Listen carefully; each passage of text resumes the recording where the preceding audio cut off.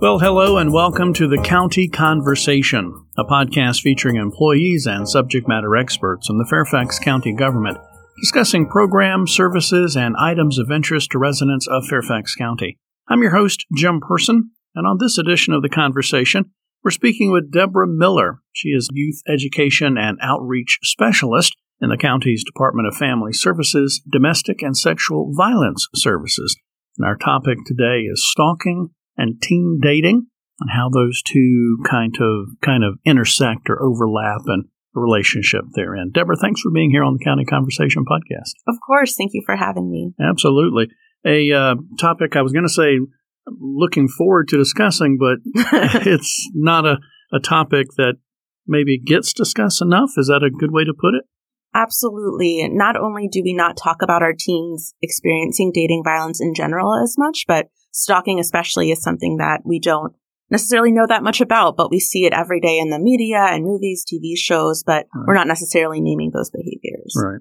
When I was growing up, I grew up with the image that stalking was that creepy old guy, kind of in the shadows and that kind of thing, but it's much more than that, right? Yes, and although that is also stalking, someone is most often stalked by somebody they know. Specifically, sometimes somebody they're dating or somebody they used to date or someone who's interested in dating them. And although it's not always that kind of relationship, it's most often one of those cases. Okay. Before we go down this rabbit trail too far, can you give me an explanation or definition or, tell us, our listeners, and me what stalking actually is? Absolutely. So stalking is a pattern of behavior, and so something that has happened multiple times, directed at a specific person that would cause that person to feel fear for their own safety or for their safety of others, and also suffer substantial emotional distress. Okay. So is it, I'm assuming it can be physical, but also emotional and maybe even the use of technology? I mean, it's not like you have to be right face-to-face with the person or within seeing distance, I'm assuming. Absolutely. So that could be, like you said, showing up at someone's home or their workplace and showing up physically in person, but it can also be calling or texting them incessantly. That could be, putting them down on social media, sending them multiple messages on social media, or spreading rumors about them online. So there's a lot of different ways that it can manifest. Any statistics or any numbers that you might have available for Fairfax County? Absolutely. So the Fairfax County Youth Survey has one question that kind of goes to stalking behaviors. And it said that 1 in 8 of the students from the 2019 survey reported having a partner in a dating or serious relationship who always wanted to know about their whereabouts. So always wanted to know where they were, what they were doing. And on a national level, we know that about 48% of teens ages 12 to 18 who have dated before have experienced stalking behaviors. And so, in Fairfax County, it was interesting to see that statistic pop up as well. 1 in 8, you say? Yes. Okay. I don't know that a while ago, years ago, that type of thing, I would have associated, wanting to know where, say, my partner was be considered stalking. But I guess there's a line you cross like, hey, honey, where are you going? Oh, okay, I'm going to the grocery store. All right, okay. See you when you get back, as opposed to repeated and incessant kind of. Yes. And so the important part of that is demanding to know their whereabouts. So not just asking, but saying, I have to know where you are at all times.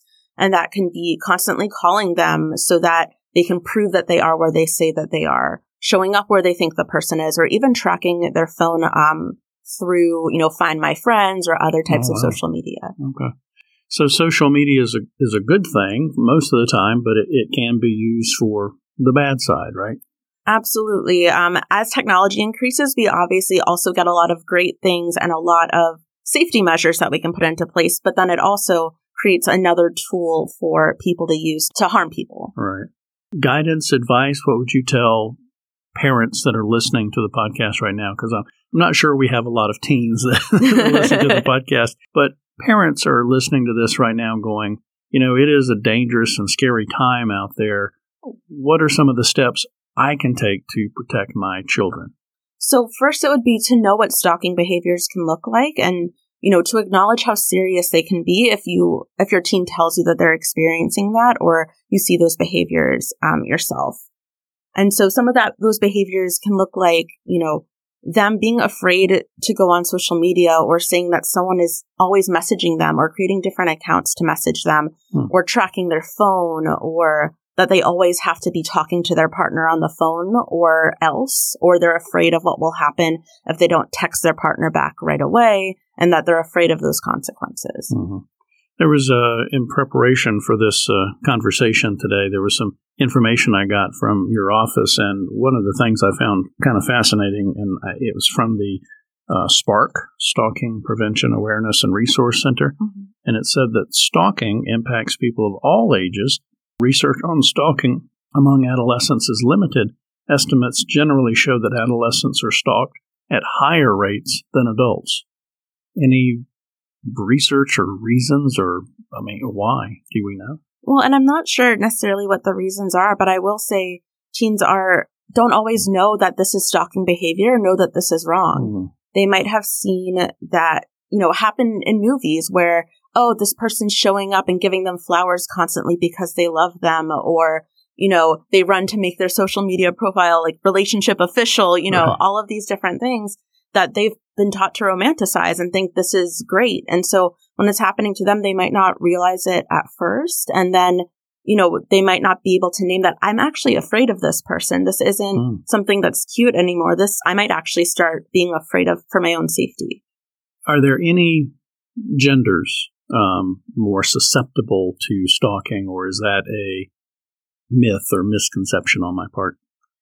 And so it can happen to anybody across genders. And I'm not sure that we have statistics for adolescents in particular that point to one gender being stalked more than the other, but I know it does happen to all genders regardless of their identity. Right. So even I'm thinking, me as a guy, we still have the chance of being stalked, right? Absolutely. Absolutely. And the same thing goes for dating violence as a whole. Those behaviors the person perpetrating the behaviors aren't just on, one gender, and the people receiving those behaviors aren't just on one gender. Okay. Is there a kind of fine line or crossover, when we're talking about stalking and teen dating violence? Does one lead to the other? Kind of talk to me a little bit about that. So they can happen at the same time. So one doesn't necessarily lead to the other, or vice versa. Stalking is a manifestation of teen dating violence, but then stalking can also be standalone and be outside of dating relationships as well. And so it's often something that can intersect with other behaviors such as physical abuse, sexual abuse, and things like that. Okay. I think it'd be a good time now to maybe give some resources, if there are any. Are there telephone numbers, websites, that type of thing, that if folks are hearing this now and saying, it kind of puts the light bulb above their head and they go, how can they reach out? Absolutely. So first, here in Fairfax County, we have our 24-hour domestic and sexual violence hotline, and that number is 703-360-7273. And anybody, whether the teen or their parent or them together, can call at any time of the day to talk to somebody right away, to talk about safety, their concerns, whether or not they should feel concerned about this behavior, and also the resources that are available. Again, relying on some of the information I learned from SPARC, the Stalking Prevention Awareness and Resource Center, it showed that teens or children of color, disabilities, those type things were actually more targeted for stalking and that type of thing. Yeah, and those rates can absolutely be higher. It shows that teens with disabilities are 3 times more likely to be stalked if they have a mobility disability, and 13 times more if it was a learning disability. And so it's not just that they're targeted, it's also that those behaviors might not be taught across the board, or there might be barriers to seeking help if you already have other systems or other things standing in the way that somebody might not take you seriously if you ask for help. Right. Or can't communicate it, exactly. etc. Yeah. We're speaking with Deborah Miller. She's Youth Education and Outreach Specialist in Department of Family Services, Domestic and Sexual Violence Services. We're talking about stalking and teen dating. Want to just kind of make sure we point out that Stalking Awareness Month was January of this year, but it's not like you can confine stalking to 1 month of the year, right? Absolutely. And so January was Stalking Awareness Month. Last month, February, was Teen Dating Violence Awareness Month. But our goal is to raise awareness about these 12 months out of the year to make sure that we're talking about these not just in specific months, but at all times. So are there programs, services? I mean, how are y'all in your office reaching out to the teens and that type of thing to try to get your message out? So in my position, I coordinate some teen programs. One is the Teen Advocates program that we partner with our neighborhood and community services centers with. And those teams help us plan our awareness-raising activities across the county. And so in the past, we've had our annual art contest where teens come together and do art, performing arts, and talk about these issues. And then on my end, we also have the Healthy Youth Education Prevention and Education Project, our HYPE program, that is an 8-session curriculum where I will sometimes go into schools or community centers or anywhere that requests it and provide information on teen dating violence, what healthy relationships look like, what consent looks like, and really, are able to talk about those during those sessions. Talk to me a little bit more about, I think you said the HYPE program. I didn't catch what you said it stood for, but I'm assuming it's an acronym for HYPE. So. Yes. Okay. HYPE is our Healthy Youth Prevention and Education program, created by my predecessor, and it's an 8-session curriculum. The first session being about teen dating violence. What does that look like? And then other sessions getting into a deeper dive. So what are healthy communication skills? What can we talk about with self-esteem and jealousy, and how does that impact our relationships? What does healthy sexuality and consent look like? What does healthy behaviors, unhealthy behaviors, and abusive behaviors look like? And where do we stand on what are our values and what are our deal breakers? And so we get to do activities where we can really talk through these issues. Mm-hmm. Hopefully on the backside of the COVID-19, did that impact your delivery of that program? And I guess how do you deliver that program, those 8-week sessions? Yeah, so I just started this position in January, but I know my predecessor at first, when schools were trying to figure out what their next steps were, there was a pause in how can we make all of these in-person activities adaptable to online. And so I think there was a big push to make it adaptable for, if we're doing this online, how can we still get that message across while making it interactive? Mm-hmm. And so now we're kind of at a hybrid moment where some of my sessions are in person, some of my sessions are virtual. And I'm grateful to be able to deliver those in both ways and be able to get those messages across. Who's the program for? So the program is directed at teens. However, sometimes parents will ask for, a session, or staff will ask, what can we do a dating violence 101 presentation? What does that look like? And we also sometimes train other people to facilitate the program. So although the program was written to be for youth and teens, we can also adapt it to teach, our parents, our teachers, our counselors about these behaviors as well. Right. So it's for the broad teen population. It's not necessarily targeted to an offender, if you will. Exactly. Yes, it's for everybody. Okay. How can folks get more information about the HYPE program if they want to get a session or check it out? Absolutely. So they can look at our website on fairfaxcounty.gov/family services. They can search outreach. They can search domestic and sexual violence services, and our outreach and education page has a list of the different sessions that we do, not just HYPE, but other programs that we can provide and presentations we can give. And, they can also, if they're having trouble navigating that website, call our hotline to find out more information. Right. You mentioned earlier the teen advocates. Expound on that a little bit. Talk to me about that. Sure. So our teen advocates come from our teen and community centers through neighborhood and community services. And they are a group that have identified this is something I'm interested in and I want to help raise awareness about teen dating violence, consent, stalking. And so they help us plan these programs because, we can be adults in a room planning these all day, but that doesn't mean the teens are going to like it. So it's great to go to it, right? Yeah, exactly. And so it's great to engage them and not only, see their own leadership skills grow and develop, but, their event planning skills and help us raise awareness because it's not going to be effective if we're not, if their voices aren't in that room. Right. So I know you mentioned you just recently started, but past like awareness activities, events, those type of things. Can you give me an example of one or two? Sure. So like I mentioned before, there's the teen art contest that has been annual, that was adapted to be virtual last year. And then also, we have a teen panel coming up, a virtual panel on March 25th, where teens will talk about what they wish they knew about consent. And so, we have those panels and roundtables where they can get together and talk with each other about these issues. It's I don't know if the right word is heady. It's a very tough topic to kind of get your hands around. What are you finding when you're speaking with the teens, speaking with the parents, that type of thing, about how they kind of react to the topic, if you will, teen dating violence and stalking? Yeah, and so I think it can be difficult because, number one, we don't want to think about, our teens as experiencing these issues. We don't want them to think of them as a vulnerable population to experiencing violence.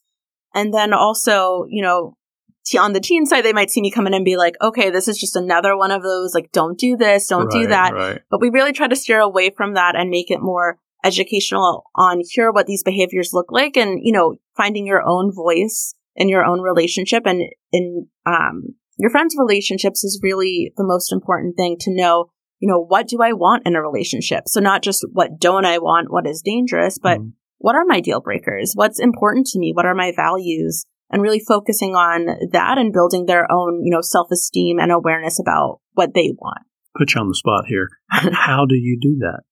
So, our HYPE program is one of the ways that we engage, but, it's talking about, okay, we've, talked about what the unhealthy behaviors are. We've talked about what the healthy behaviors are, but, one of those activities is there's a, dating bingo where they circle, their 5 most important, things that they want in a relationship. Yeah. Right.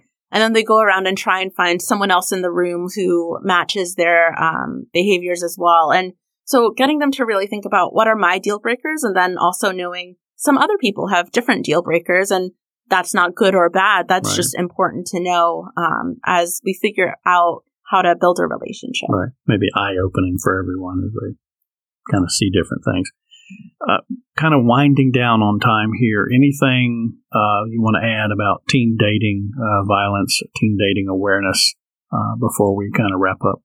Sure. So I will say if a teen approaches you and says, I've been experiencing somebody messaging me on social media who I'm afraid of, or my partner is constantly calling or texting me and I don't know what to do, take them seriously because they might not have told anybody about that before. So if they're telling you, believe them, say, how can I help you? And make sure you're taking it seriously so that they know that, okay, I was right to tell a trusted adult about this. All right. And before I let you go, could you repeat the telephone number for the hotline? Absolutely. The Fairfax County 24-hour domestic and sexual violence hotline is 703-360-7273. And I just will add a little caveat here that if you really feel like you are in a life-threatening situation, don't call that hotline. Just call 911. Absolutely. That way resources can be directed to you. Deborah Miller, thank you so much for kind of explaining teen dating violence and stalking awareness, those subjects that we kind of melded together here for the conversation. So thanks for being with us and doing that. Of course. Thank you for having me. Absolutely. Deborah Miller, again, the Youth Education and Outreach Specialist with Family Services Sexual Violence Services. Thanks to her again for being here, and thanks to you for listening. If you want to get more Fairfax County news, you can visit fairfaxcounty.gov/news, or call 703-FAIRFAX. That's 703-324-7329. That's weekdays between 8 a.m. and 4:30 p.m. Thanks for joining us again on the County Conversation, which is produced by the Fairfax County, Virginia government.